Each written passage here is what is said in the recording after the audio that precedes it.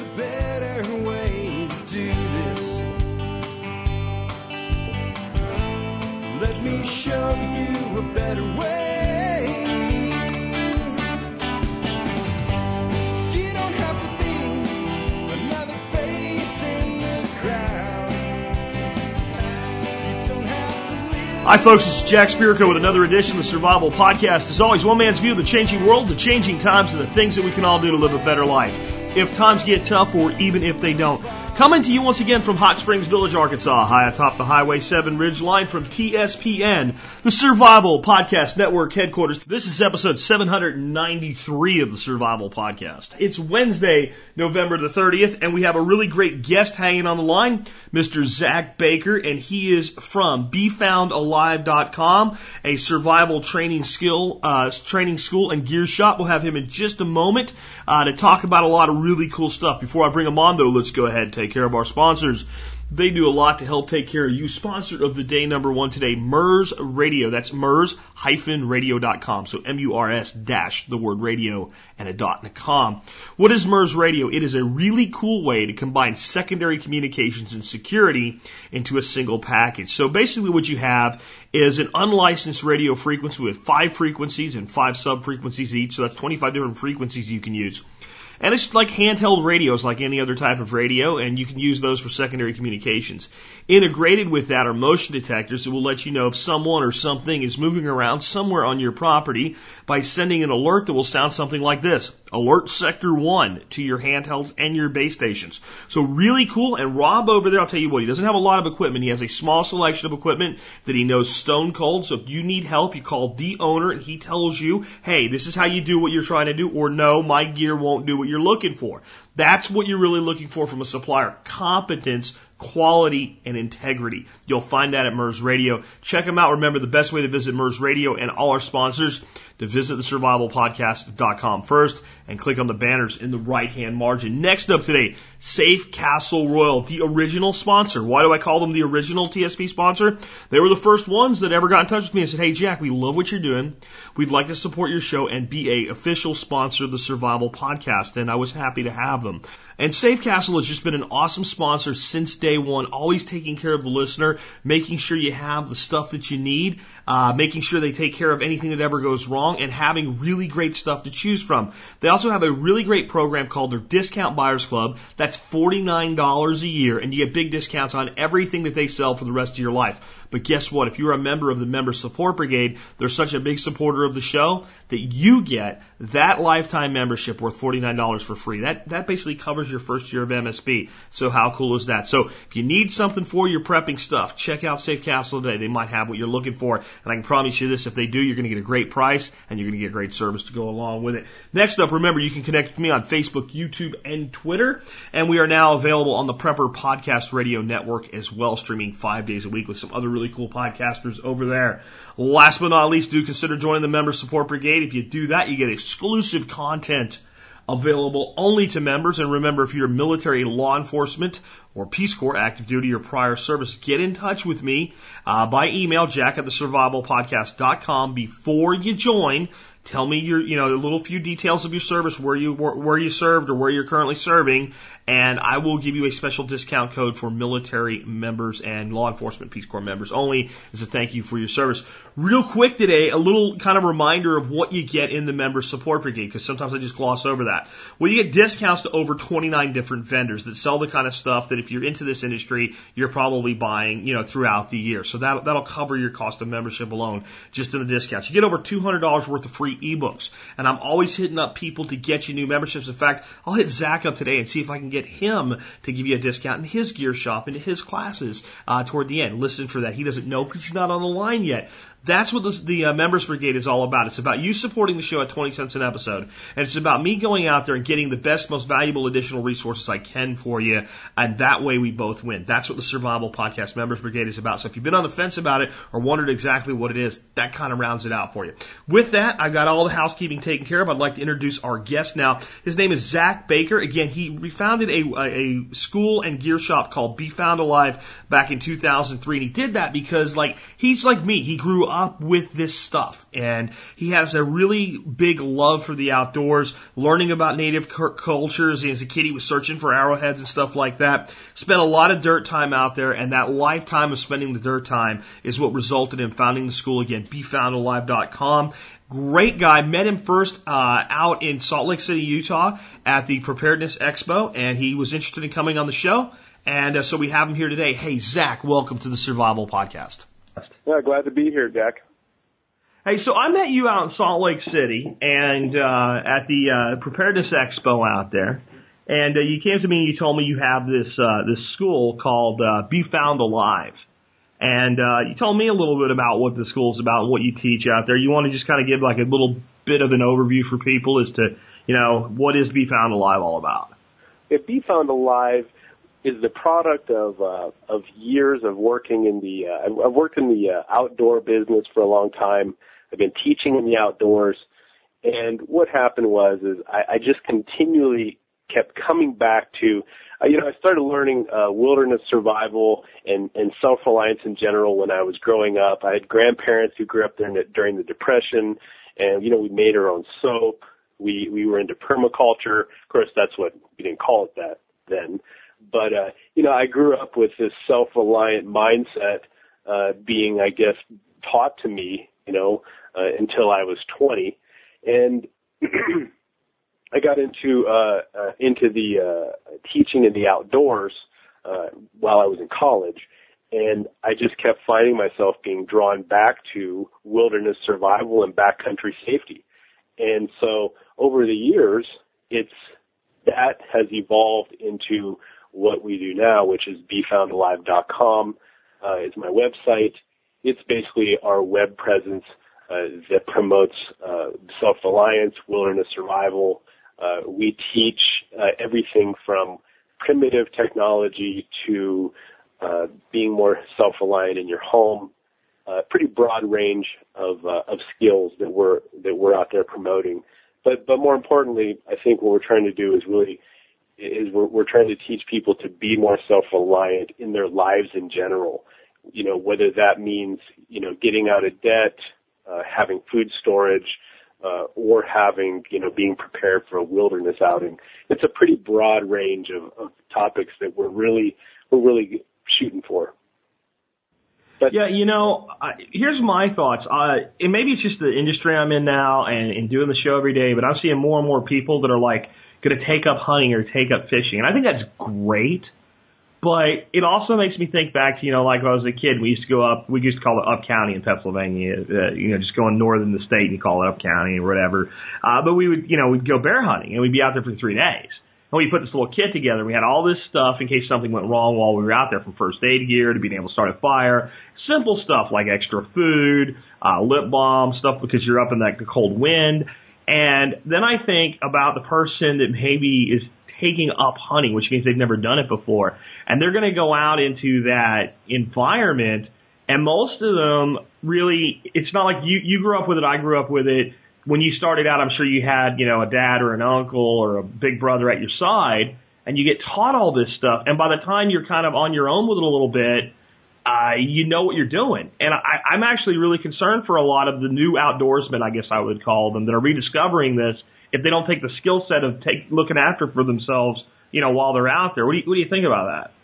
Well, it's funny because the last statistics I saw, they were put out by the outdoor recreation industry, stated that there were 140 million participants in our nation that are into some type of outdoor activity. Now, that activity may be bird watching down at the local park.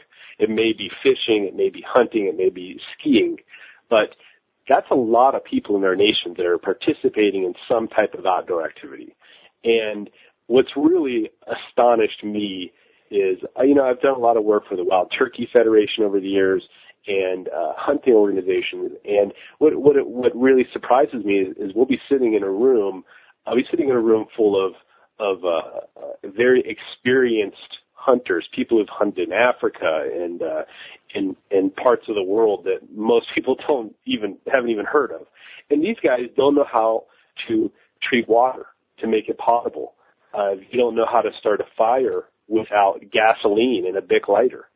Now, those are foundational skills. Those are requirements for us to live. And I think some of it goes back, Jack, to, in our nation, and I don't want to bash anything technological wise, but we become so addicted to technology.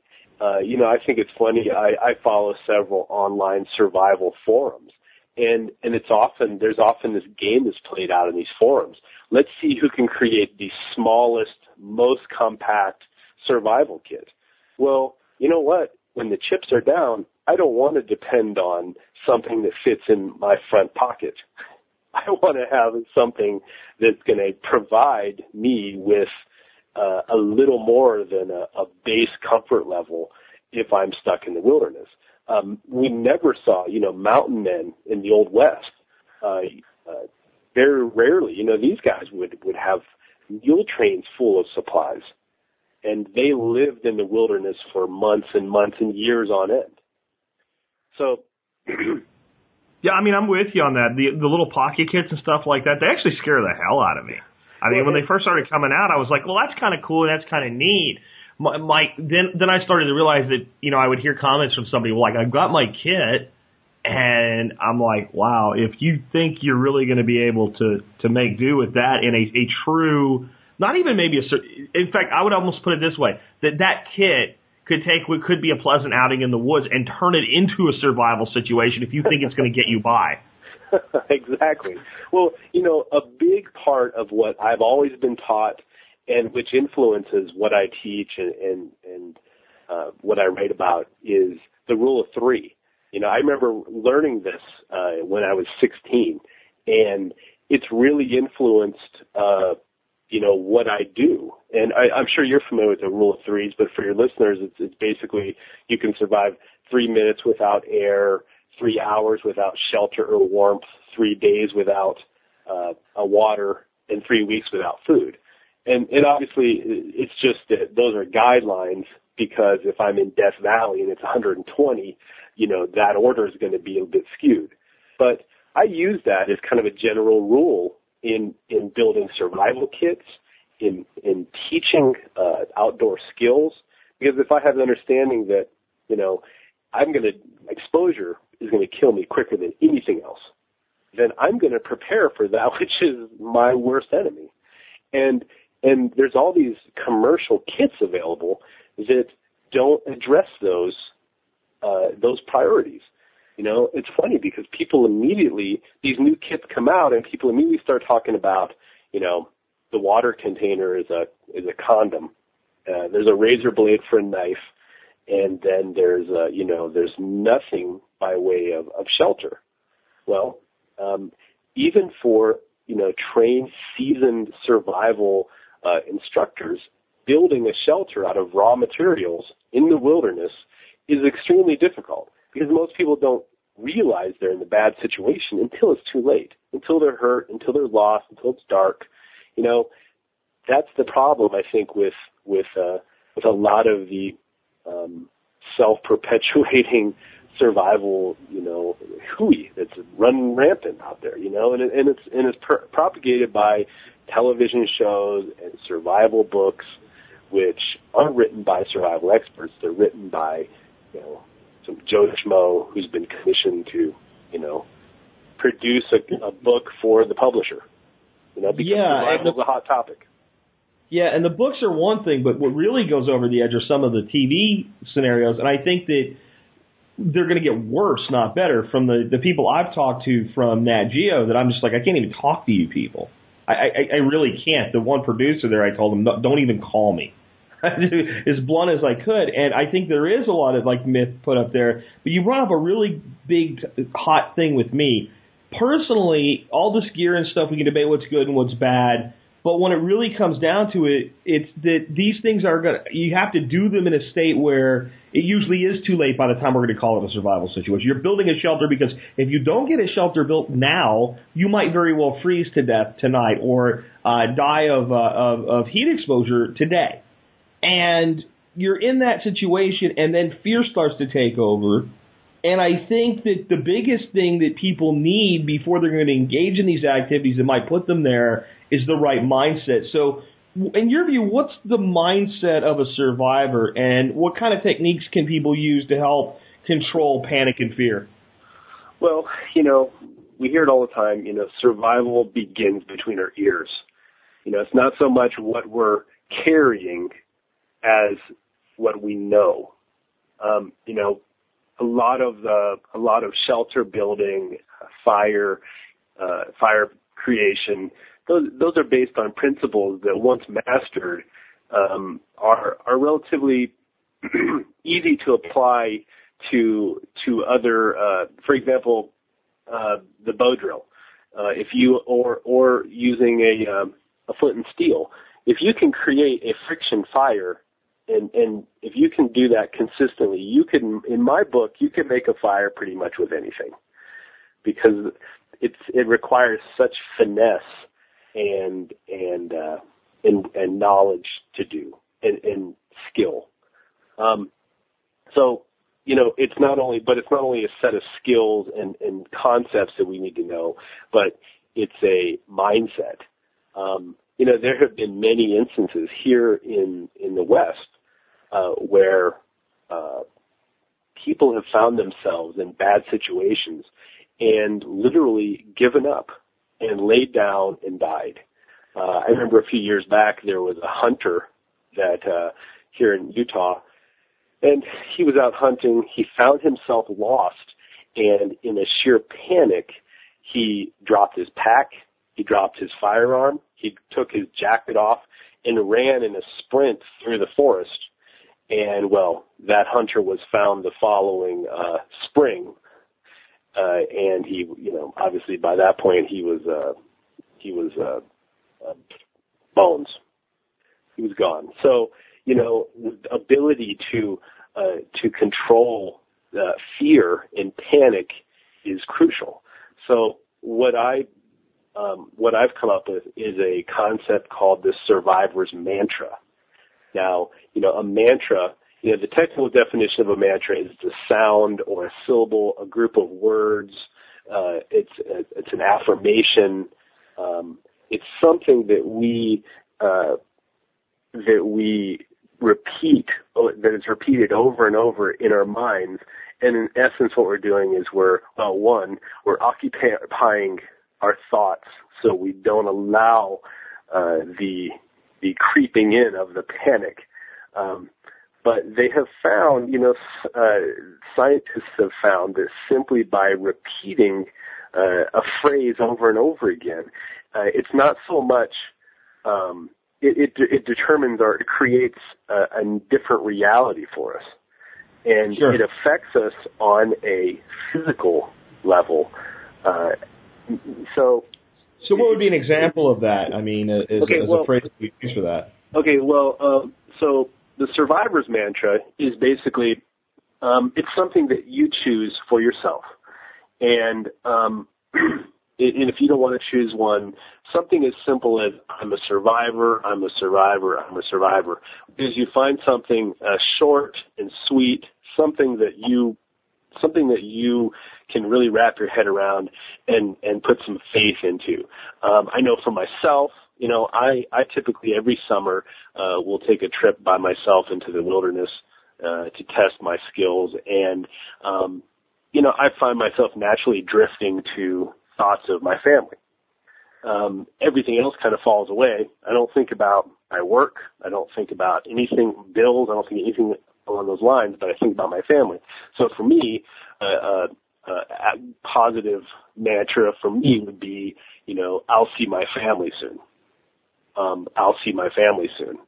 And simply by committing ourselves to that mantra and repeating it in our minds, we see a shifting in our consciousness and an ability to control that fear which builds up and inside. Have you ever felt that fear, Jack? Yeah, I mean, I think you'd have to be completely dishonest with anybody, asking a question, have you ever felt serious fear for your own safety before, and to say no, of course you have. Yeah. I remember when I was a teenager, I got lost in a mine, and it was my light went out. Of course, I was a teenager, so I wasn't very smart. I only had one light with me. My light went out, and I got lost, and I felt that panic welling up inside, and with it comes the shakes, inability to think clearly because of the hormonal dump of adrenaline that comes with that fear and panic. And so at the time, what saved me was my ability to focus on higher power and allowed me to get out of that situation. But my whole life, I think back to that one, and that one circumstance, and that sense of fear just was so overwhelming and overpowering. And so that was kind of the impetus for the survivor's mantra.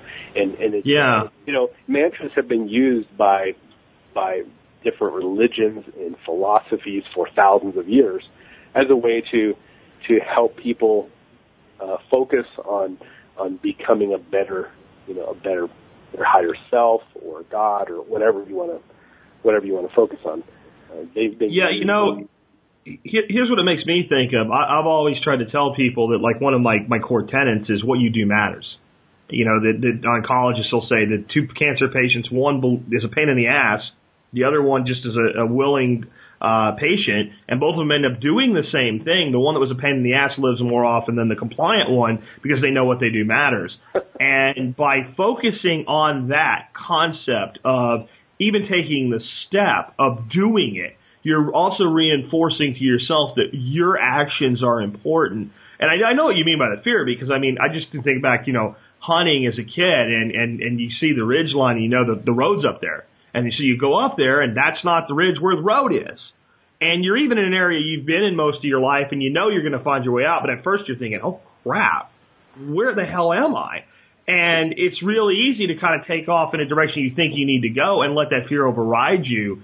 And I think sometimes it could be that this type of a mantra thing is really good for a long-term survival situation. But in many instances, the only reason you end up in a long-term survival situation, and by that I mean more than a day, is because you let the fear overtake you and did something stupid instead of just stopping and thinking and getting rational and saying, hold on, if I've only been out for 15 minutes, I can't be more than 15 minutes away from where I started. Yeah. So unless I take off in a blind run for 30 minutes, I'm probably going to be okay.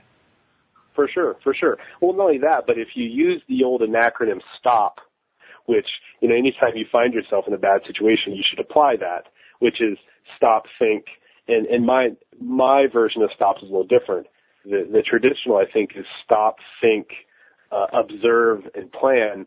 My version of it is stop, think, organize, and plan.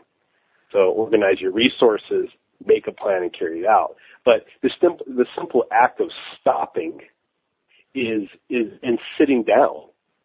Stopping, you find yourself lost, that panic's coming on, stop and sit down. And the simple act of stopping physiologically is going to start to calm your nerves.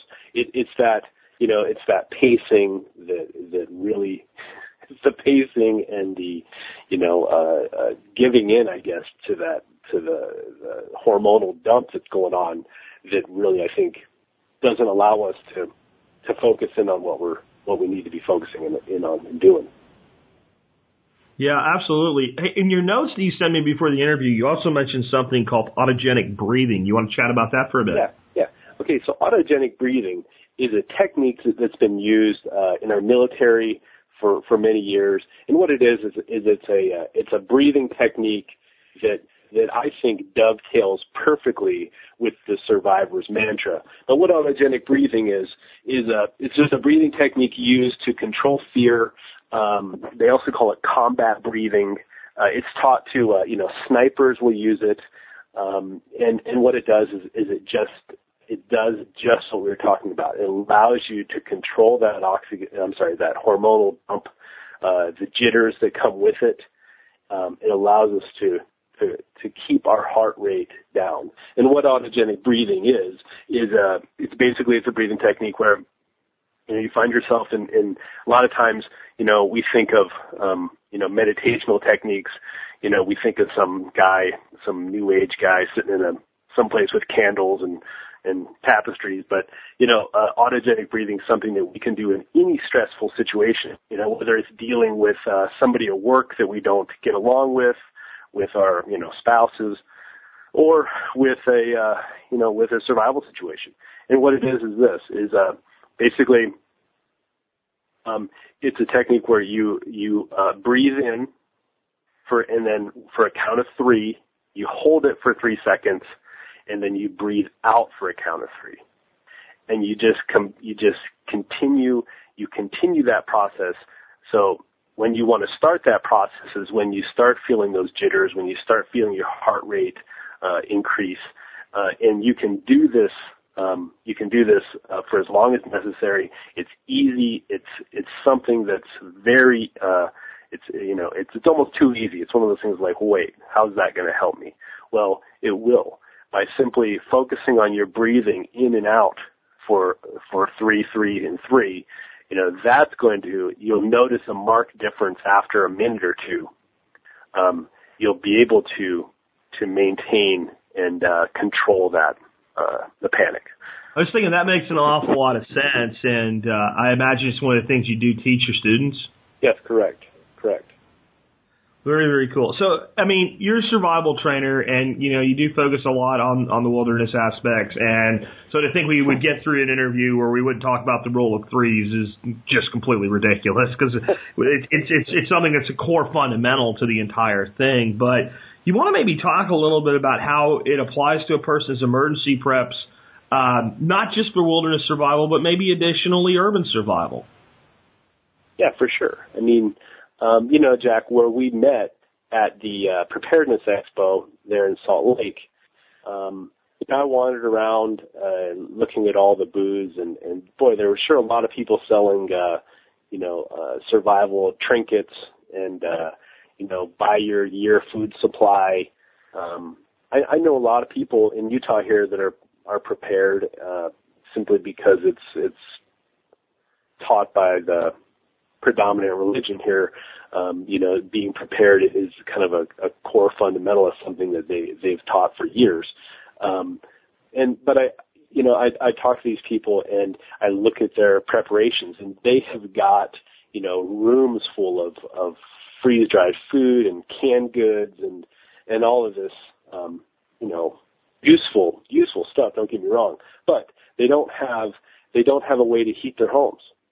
They don't have extra fuel to heat their homes or for their vehicles.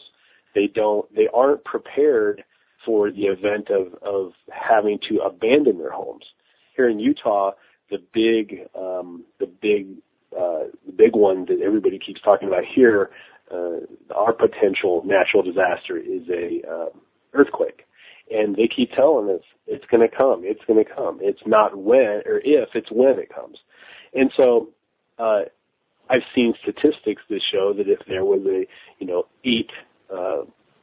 8.0 earthquake in Salt Lake City, that majority of the homes in this valley would be flattened or uninhabitable. Well, if all of your food supply is in your basement and the house is on top of it, what good does it do you? But more importantly, how the rule of 3 really fits in is it helps in your preparation. If you have all the food in the world and 1,000 gallons of water in your basement, but yet you don't have the means to warm your home, to keep your family, warm, properly clothed, then that food storage is really not worth anything. Correct? Well, absolutely, because you'll freeze to death before you starve to death in any situation. Yeah. Well, and I think it's another. It's not a myth, but it's a core belief in outdoor survival is exposure is the number one killer in the outdoors. And that's heat and cold exposure. How many summers in a row do we hear about in Europe where thousands of people die because there's a heat wave? We tend to overlook those type of. We think exposure strictly as a cold weather phenomena, but exposure also is heat related as well. Yeah, I mean, with the heat thing, a lot of times when I talk to people and they say, well, what should we get? A lot of times I'll say, well, you probably, especially when people have young kids, you probably at least want to get like a base generator, a decent generator, and a window unit air conditioner. Like, I'm worried about the apocalypse, if you just have power out for a couple weeks and you have an infant, right? And you can be all the tough guy you want to be, but that doesn't mean that your family is going to be tough, or your mother-in-law that's 86 years old and lives with you. And I think a lot of people, like, when they get all the tough guy bravado survival thing going on in their head, they forget that you mentioned your family as part of your mantra. I'm going to see my family again. Well, the whole reason you're trying to survive is so that you can take care of your family. If you didn't have them, it wouldn't be as important to you if you were the only person here. And that means we have to think about things more in a team mindset. You might be the team leader because you're the one that cares, but then you have to compensate for the inadequacies of the other people around you. Yeah. Well, something that, in work, I've been into mountaineering for a lot of years, and we always pace any type of climbing trip. You always base your pace on the slowest member of your party. So survival preparations should be the same. You should accommodate the least skilled, the youngest, the oldest member of your family when making those preparations. And I think that includes, like, if we go out on a camping trip, right, then we got to do the same thing.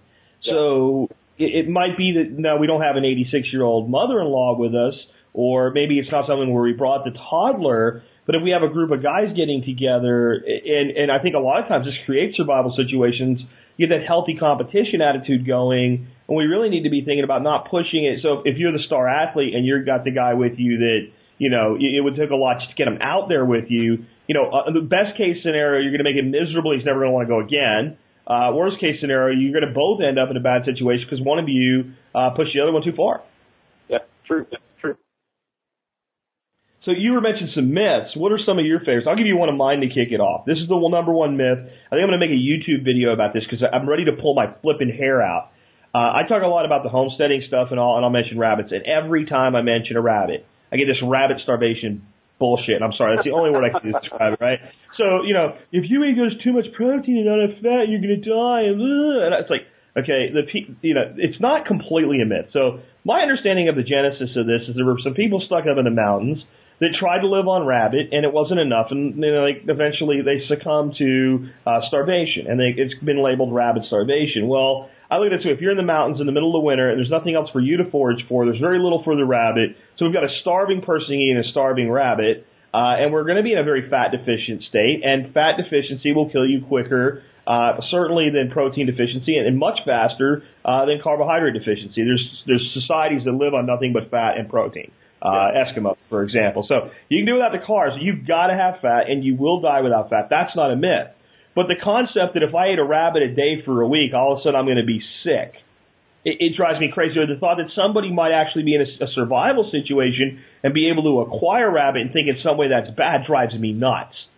And so that's one of my favorite all-time myths, and I think I'll get some statistics and caloric intake and all, and put out a YouTube video on that. But what are some of your maybe favorite, or maybe the better way to say is most hated survival myths? Jack, I see in the survival genre, I see different. There's obviously divisions. You have people who are coming at survival from a military standpoint. You have people who are, the bush hippie type people who are coming at it strictly from a primitive standpoint, a little more earth-based. And you have your, and they're teaching, what they're promoting is more of a long-term living situation. They're not per se, addressing a short-term, unexpected night out, that kind of thing.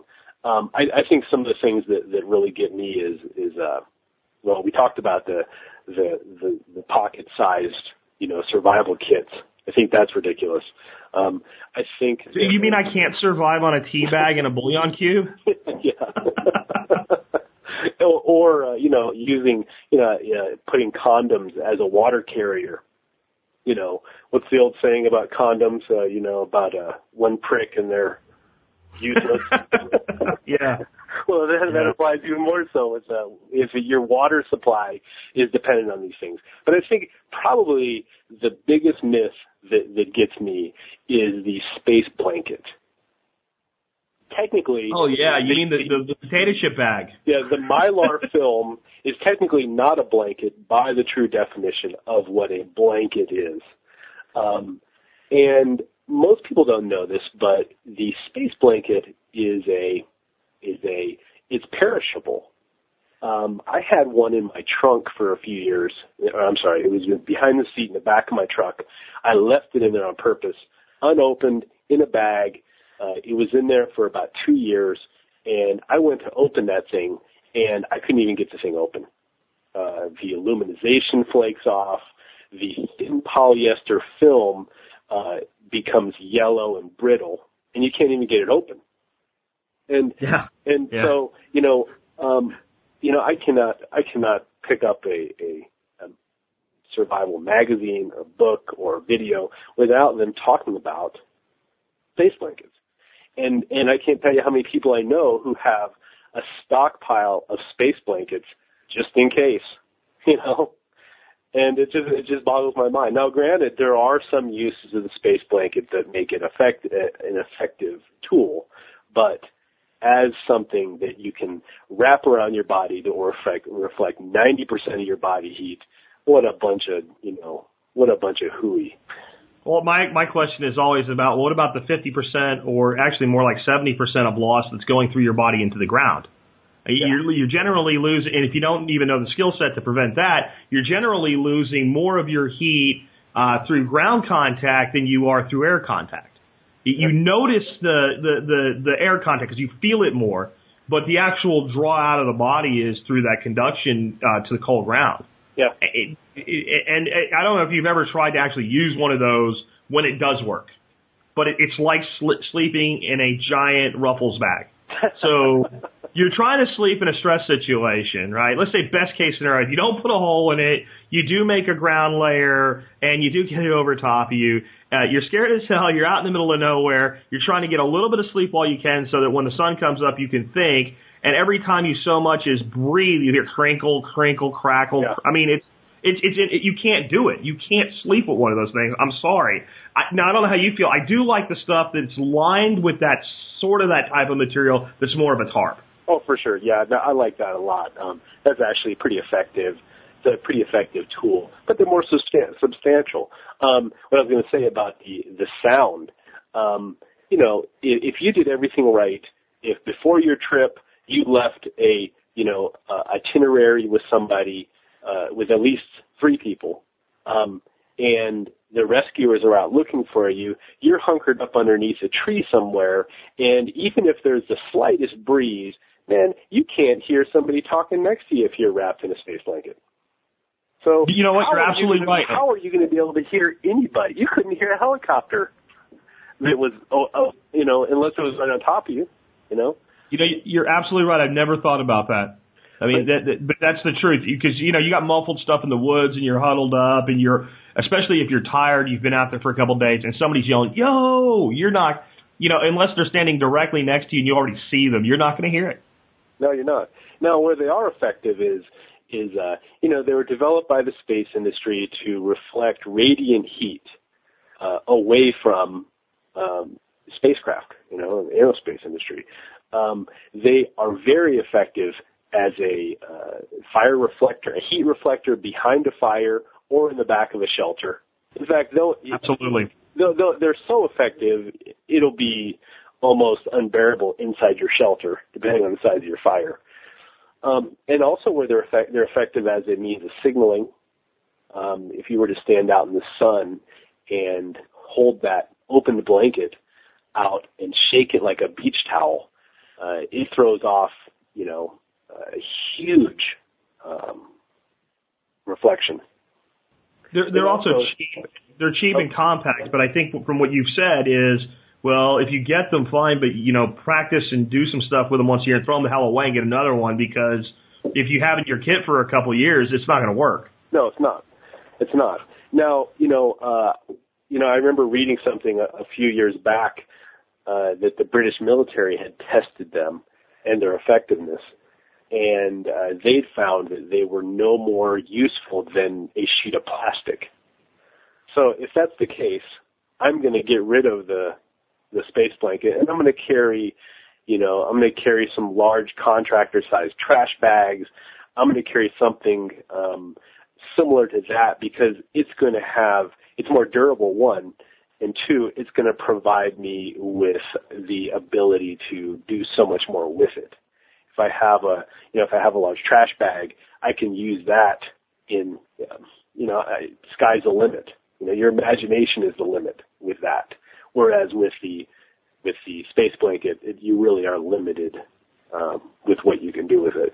One of the things that I did with it, I was looking for a way to boil some water. So I lined a small indentation hole in the ground, filled it with some river water, and dropped hot stones in it with the space blanket. Worked great. Also, it works great underneath your clothing.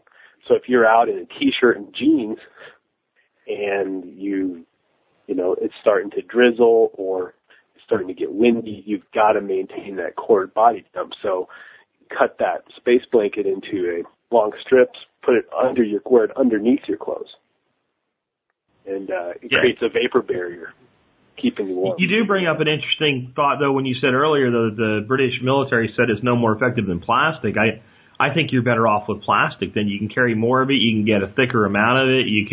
It lasts longer. It does more. And when you're talking about heat retention there, what it makes me think of is back before the days of, you remember before there was such thing as Gore-Tex, or even when it first came out and you were probably like me and too young and poor to afford it, to hunt turkeys and geese and ducks and stuff in the rain, I went out and found this military surplus wetsuit, right? And it was basically a giant rubber suit.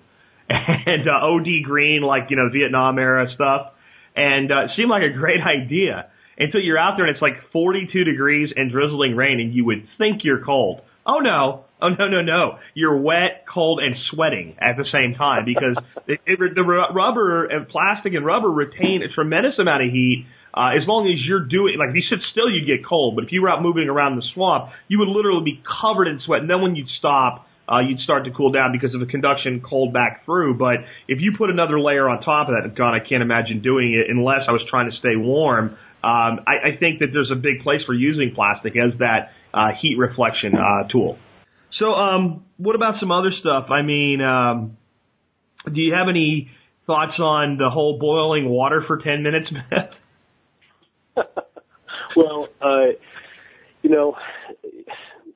still, even to this day, I see that promoted on a regular basis. People still selling potable aqua tablets. The bottom line is iodine just isn't effective against a lot of the bugs that we have in our water these days. Cryptosporidium, in particular, we have here in the Intermountain West. Every summer we have huge outbreaks of crypto in our communities.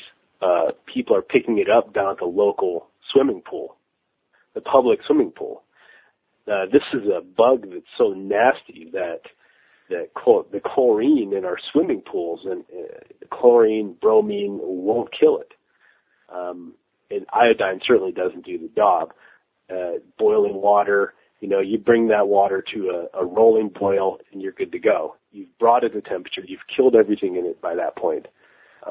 It's not as prevalent, I think, as some of the other myths, but I still am seeing that. You got to do it 10 minutes, and if you're at a certain elevation, it should be 15. Yeah. But basically, by the time water boils, you start to pasteurize anything at 160 degrees. Yeah. And the time it takes for that water to get from 160 degrees to 212 degrees, you've done killed everything in there that could possibly do you harm that boiling will kill. If it's full of mercury or salt, you don't fix that. But as far as biological organisms, if it boils, you've done killed it. Yeah. Another one that I've kind of been bugged by is and I think this is mostly, you talked about there's all different genres of people out there doing this, and I think this one comes kind of like from the eco hippies. Dude, man, you should build like your shelter out of like dead stuff instead of living stuff because you don't want to kill anything. And then I think of this guy with this like, this little lean-to built out of all this dead stuff next to his fire. And I go, gee, if I was going to show you how to build a really big fire, we would do that. We wouldn't go inside of there. Okay, so now you're opening a whole other can because, the whole wilderness living, I don't want to label the bush hippies because I have a lot of friends who are bush hippies and they're good people and they know a heck of a lot about a lot. And I want to be fair before you go on. The people saying that are generally not the ones doing it, right? They're the ones that talk about doing it and what have you. So I don't want to be too hard on them either. And you can go ahead now. I just don't want, I'm not, for example, if I would think of like the most famous bush hippie survivalist I could find, it would be Cody Lundin. Yeah. And he's not going to be out there building a lean-to out of dried materials next to a fire. So, yeah, let's qualify that. But that is out there with certain people. Well, and there's in these skills, the bow drill, the hand drill, this debris shelter that you're talking about, these skills, these are wilderness living skills. These are not emergency survival skills. And what gets me is I see these skills promoted over and over and over again as survival skills. They're not. I don't know how well you can create a bow drill fire or a hand drill fire, but, I've made hundreds of them, and I still have a difficult time depending on the humidity. The humidity in the air affects your ability to get a coal out of a friction fire. There are just too many variables the ability to do this, to build let's say, bow drill. First of all, you have to have the correct materials. You have to be able to be in the mental mindset to be able to wander around collecting those materials, the right type of woods, blah, blah, blah, and then be physically able to do it. There's just, it's something it's a great skill to own, don't get me wrong, but in an emergency survival situation, it's worthless. It's not something you want to depend on. And it's funny because there's a school of thought out there that says, if you can't get it, then you need to practice more. It's the same school of thought that's promoting the solar still. And if you're not getting enough water out of one solar still, build 2, build 3. And, what you're doing is you're just digging yourself deeper into a hole and increasing your likelihood of being carried out by search and rescue. Well, and what I'm thinking is if you had enough material to build 5 solar stills, you probably aren't in the crisis to begin with. And I think that the concept that some dude that's out there lost is going to have enough material, time, and energy in a caloric deficit, hydro deficit situation to dig 5 holes and going to have the plastic to build 5 solar stills, he's stupid. It's kind of like an interesting parlor trick. Yeah, it works, and yeah, you can do it, but I don't think it's very practical. Oh, it's definitely not. And here in the West, where it's pretty darn dry, it's ironic because the type of soil that works best in is the type of soil that's usually you can extract water from other means.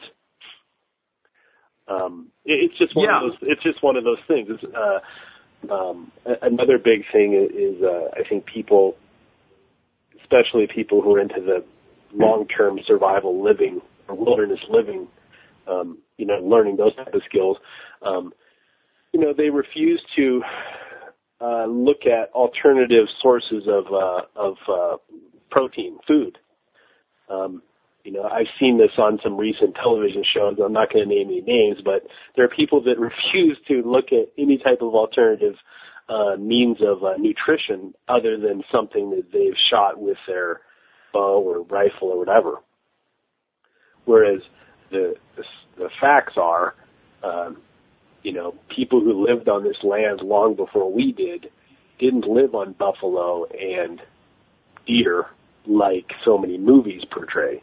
Lots of native people who lived in this continent were living off of rodents and insects, and they were finding their protein sources from wherever they could get it. Sure, and I think that, if you can get a buffalo, you take it, but anybody who's a hunter knows it's not called shopping, it's called hunting.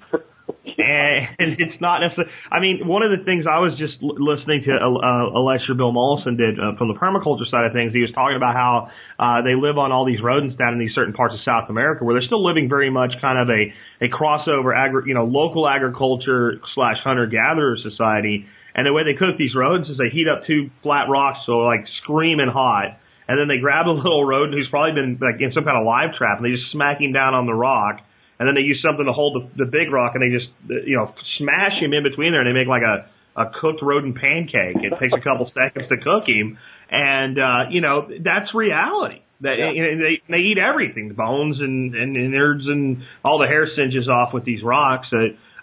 Sometimes with Mollison, I don't know if he's spinning a yarn or what, but that one sounds plausible. Well, some of the things we do in our classes, we'll set deadfalls. We'll use a Paiute deadfall trap because I think it's probably one of the most effective traps that you can build. Requires very little construction, and it has a hair trigger. It's very fast trigger. And I think it's a lot easier for people to learn than a figure 4 too. Oh, for sure. And so what we'll do is we'll set up several of these, and we'll look for rodent sign or squirrels, local squirrels. We'll find, we'll find where we need, rodent trails, whatever. We'll set up along cliff faces, and then we'll check them, once a day, and seeing that we have hantavirus and other type of nasty potential illnesses that are carried by the droppings and the mice. The fleas that live on the mice and the rodents that we're catching. What we'll do is once we have one in our trap, I'll take a stick that looks like a fishing rod with a loop on the end, a little slip knot, and I will pick up that rodent with that. Won't touch it with my hands. There's been many cases of people down in the Navajo reservation.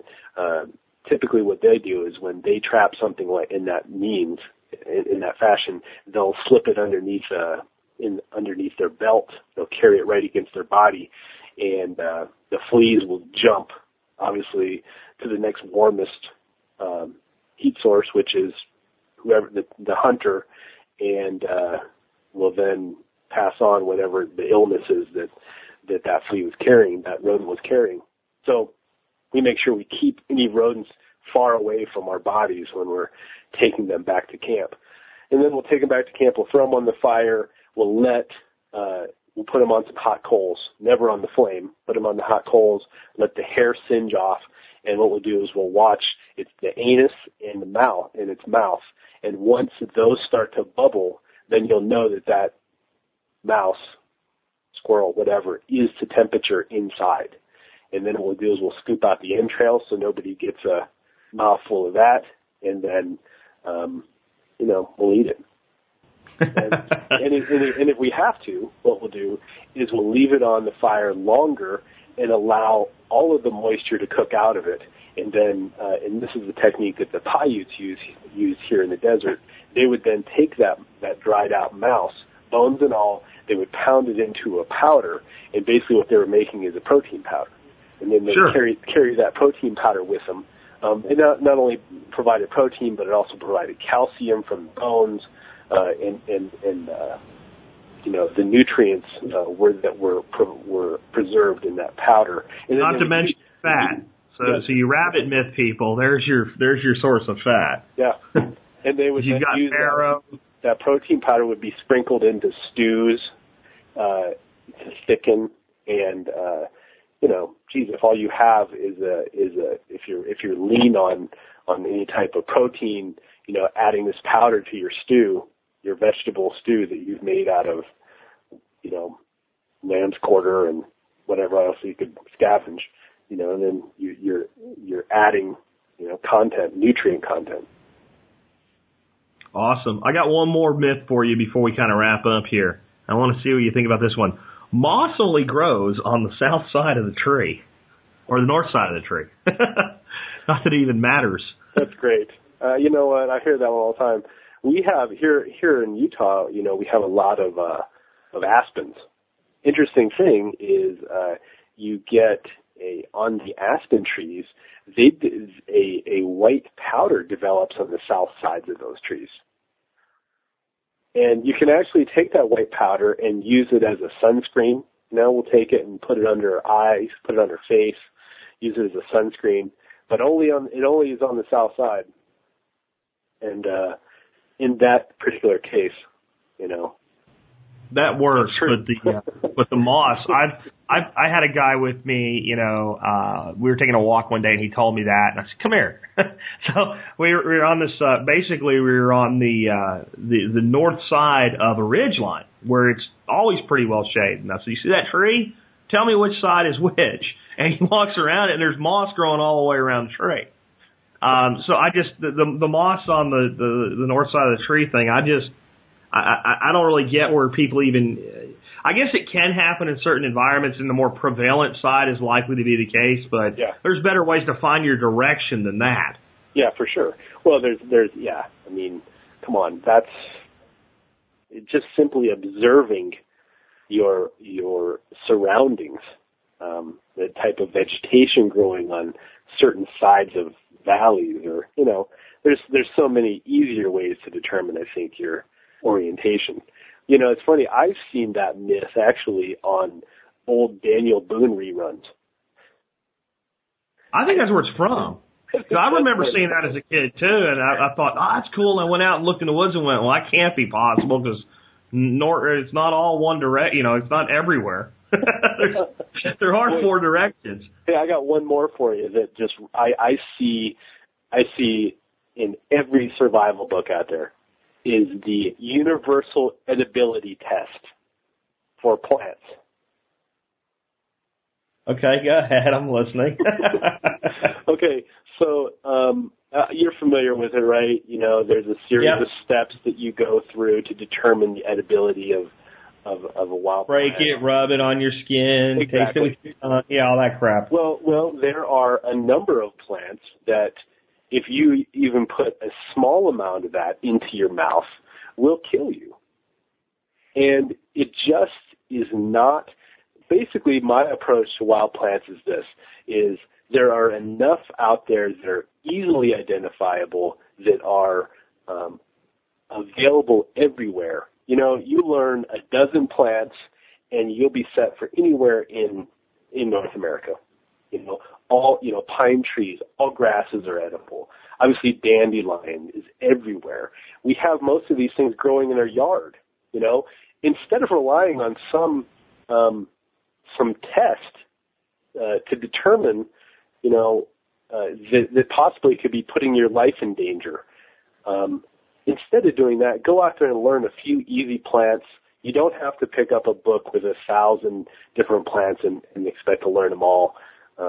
Learn some basics, learn some easy to identify. Cattail. Who doesn't know what a cattail looks like?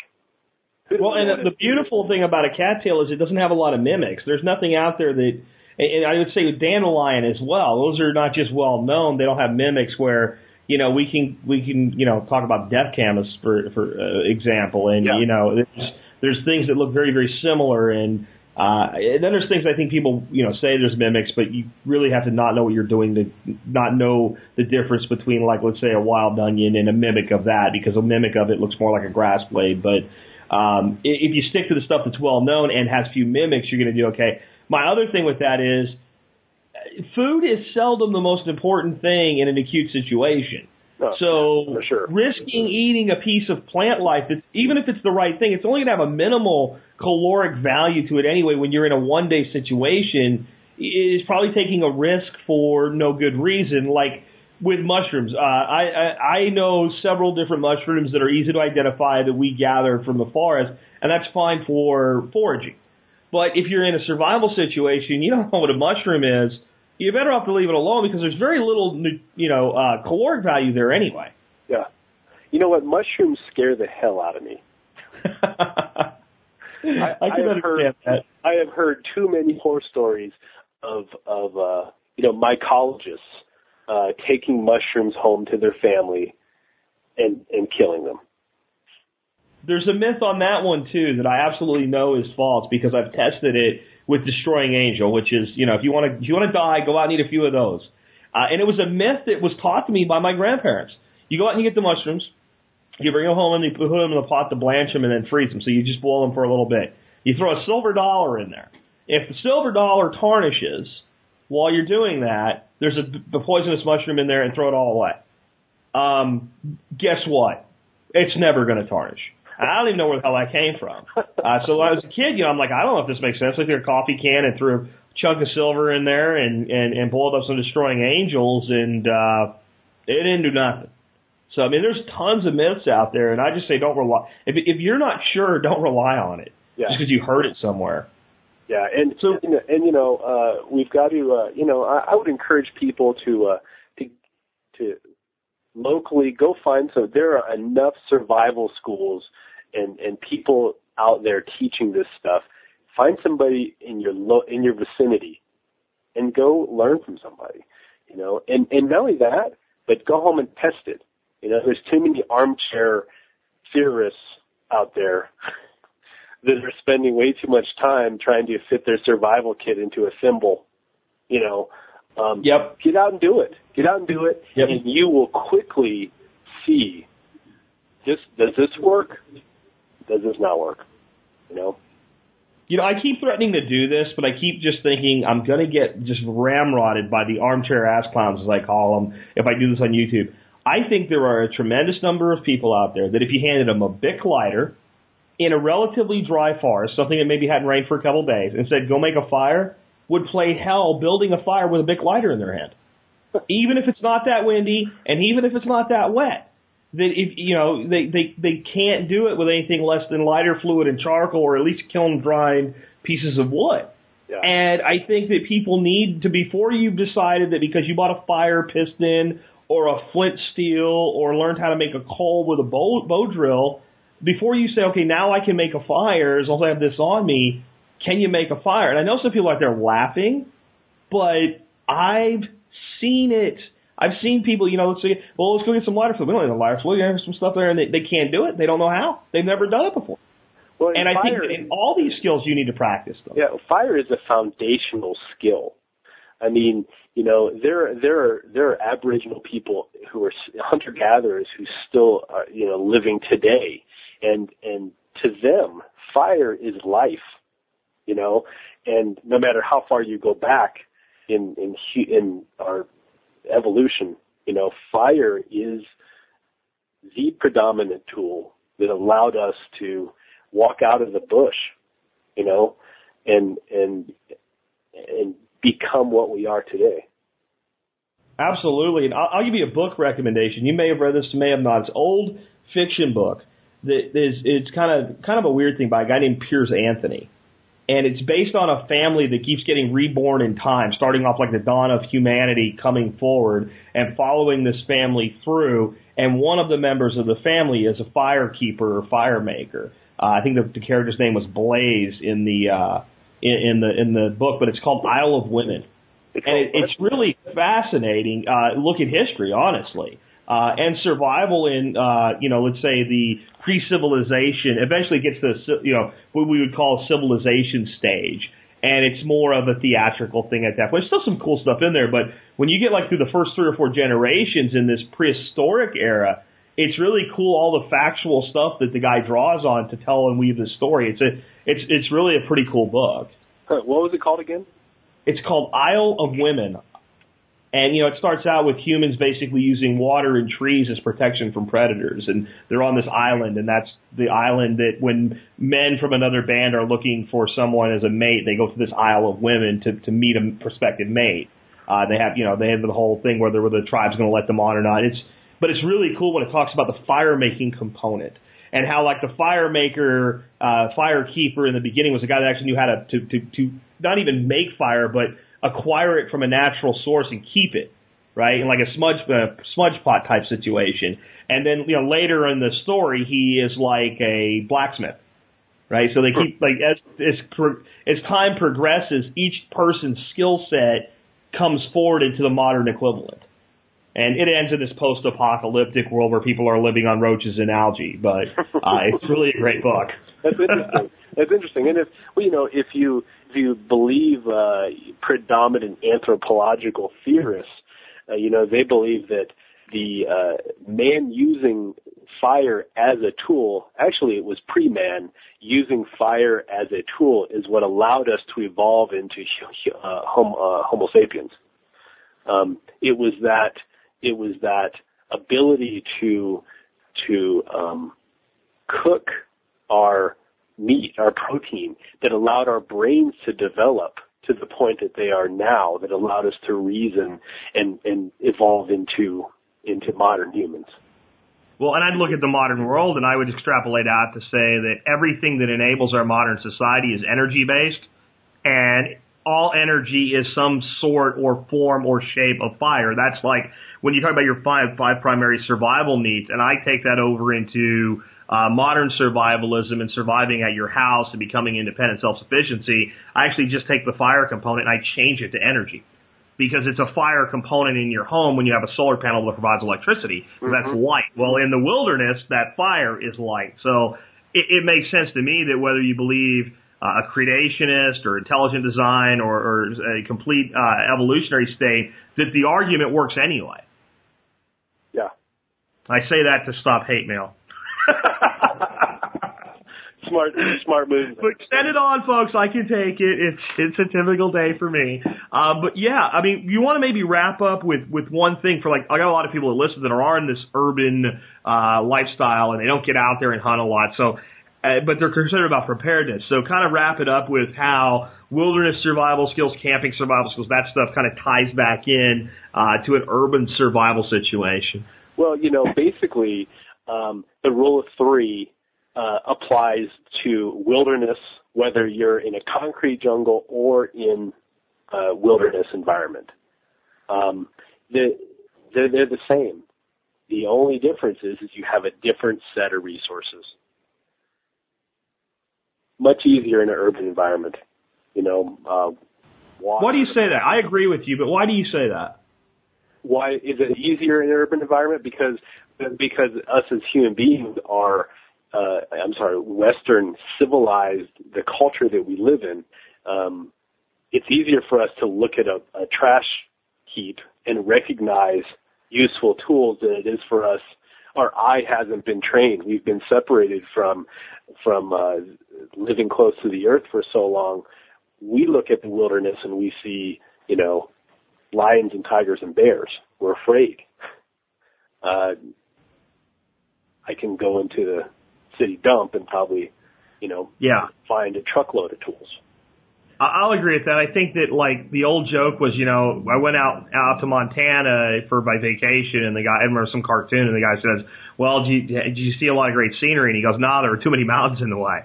And, I think there is a loss of the eye, but I would also say I think there's just, wherever humans are, there's waste, and waste is resources. So, if I'm out in the sawtooth wilderness, there's certain things out there that in a natural state I could kind of use as cordage. I can certainly find plants that I can make into cordage. Maybe I can improvise and use, if I'm smart and I've replaced my bootlaces with paracord, I can pull the cordage out of the paracord, put the jackets back in my boots and continue to have my boots laced up. There's ways I can get by. But if you put me into any urban situation, give me 5 minutes and I'll find you 20 feet of cordage. And ready to go and ready to use. If you put me out in the wilderness, there's ways I can make and improvise a container, or hopefully I brought one myself. Give me 5 minutes in an urban situation, I will find you a container that you can boil water in. Yeah. And I mean, so I think because there's such a waste of resources, there's a ton of resource availability in an urban situation, which I think makes it much easier, especially in a short-term situation. Of course, the other problem is there's lots of other people there, and in a breakdown, then you've got a threat. But if you can put people together and build community, you actually, again, have another advantage, you know, and I think that there's trade-offs with both. I do think urban survival, contrary to the other last myth I guess we'll talk about, where people are going to run off if the shit hits the fan into the woods with no training, urban survival is actually easier in most instances. For sure. Unless there's a nuclear bomb going off downtown or something like that. That's a game changer, but otherwise I think it's easier. Or a pandemic. Sure. Then you got to break the contact, right? And that's less about urban versus rural and more about just separation distance between human beings. Yeah.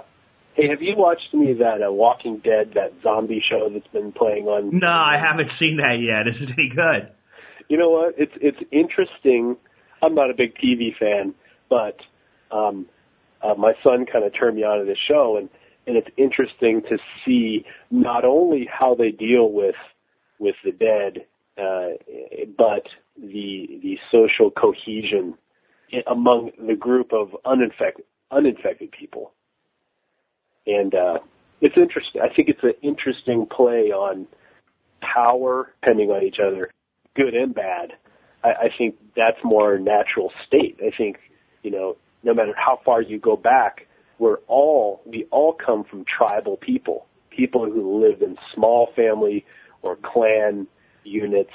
They live close to the earth. They depended on one another, and I think it's our natural state socially, you know, to move Absolutely. back into that if the situation arises. Yeah, I mean, I remember when I first started doing the show, I had some people ask me why I'm so optimistic, and I said, because I believe we will rebuild. That's what we do as human beings. And if we took an island somewhere and took a whole bunch of people and dumped them on it and said, you're on your own, fend for yourself, assuming they could get through like the first year and develop some systems and get by and had some root supply to start out with, and then could, you know, kind of build up to sustainability, you'd come back in 5 years, you'd find kids going to school, you'd find a governmental system of some sort, you'd find an education system, you'd find people divided into professions and what have you. And then somebody emailed me and he said, yeah, they call that Australia. And I was like, well, yeah. I mean, except for what happened to the indigenous peoples there, it's not far off. Yeah. So I'm a big believer in that too. The show I liked that they canceled, that I thought maybe they made it a little too comfortable for people to tell the storyline in, but overall I thought was pretty interesting dynamic, was Jericho. I don't know if you ever saw that one. That was out. No, I never seen that one. That was, I don't even remember what supposedly, I think it was like a nuclear attack had happened, but it was only in certain spots and they shut down the infrastructure. And it was this little town in Colorado or something like that, and they weren't hit with radiation or explosions or whatever, but all the systems of support were just gone. And they just had to make do as a town. It was pretty interesting, but I think it only made it like one season. But, hey man, this has been a great interview, but you've got your school, you've got your shop, your website's at befoundalive.com. Did I hit you up here? Maybe you can do something for our members, for the Member Support Brigade? Yeah, for sure. Yeah. So, For sure. I'll get with you after the show and we'll get a code set up or something like that. Okay. But I think people should check your site out. Again, it's, befoundalive.com. And, Zach, it's been a great interview, man. Yeah, thank you very much. It's been a pleasure. So, folks, with that, we'll wrap up. Again, can't recommend it highly enough. Get on over to befoundalive.com. I'll have a link in today's show notes. Maybe we'll have Zach back on in the future, and I'll let you know what he does for you guys in the brigade. With that, this has been Jack Spirko today, along with Zach Baker, helping you figure out how to live that better life if times get tough, or even if they don't. In our food these days, you know it's on our TVs. Sometimes we forget we are what we eat. I don't know the answer. It's like there's nothing I can do. It's the price we pay, I guess, when we follow all the rules. There's a better way to do this. Let me show you a better way. You don't have to be another face in the crowd. Don't have to live the way they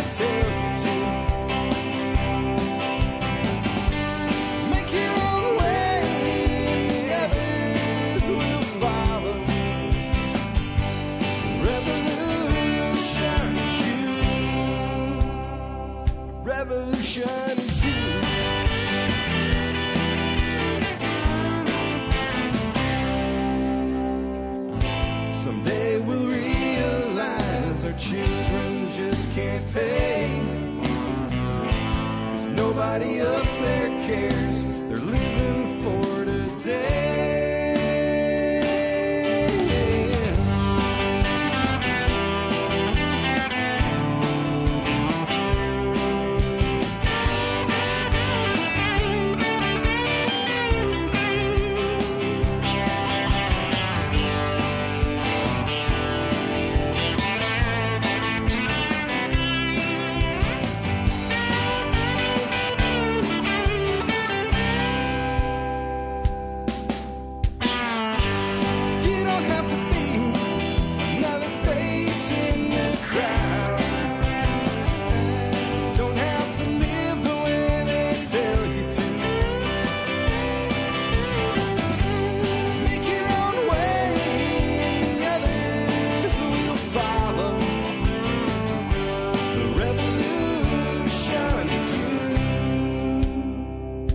Revolution is you.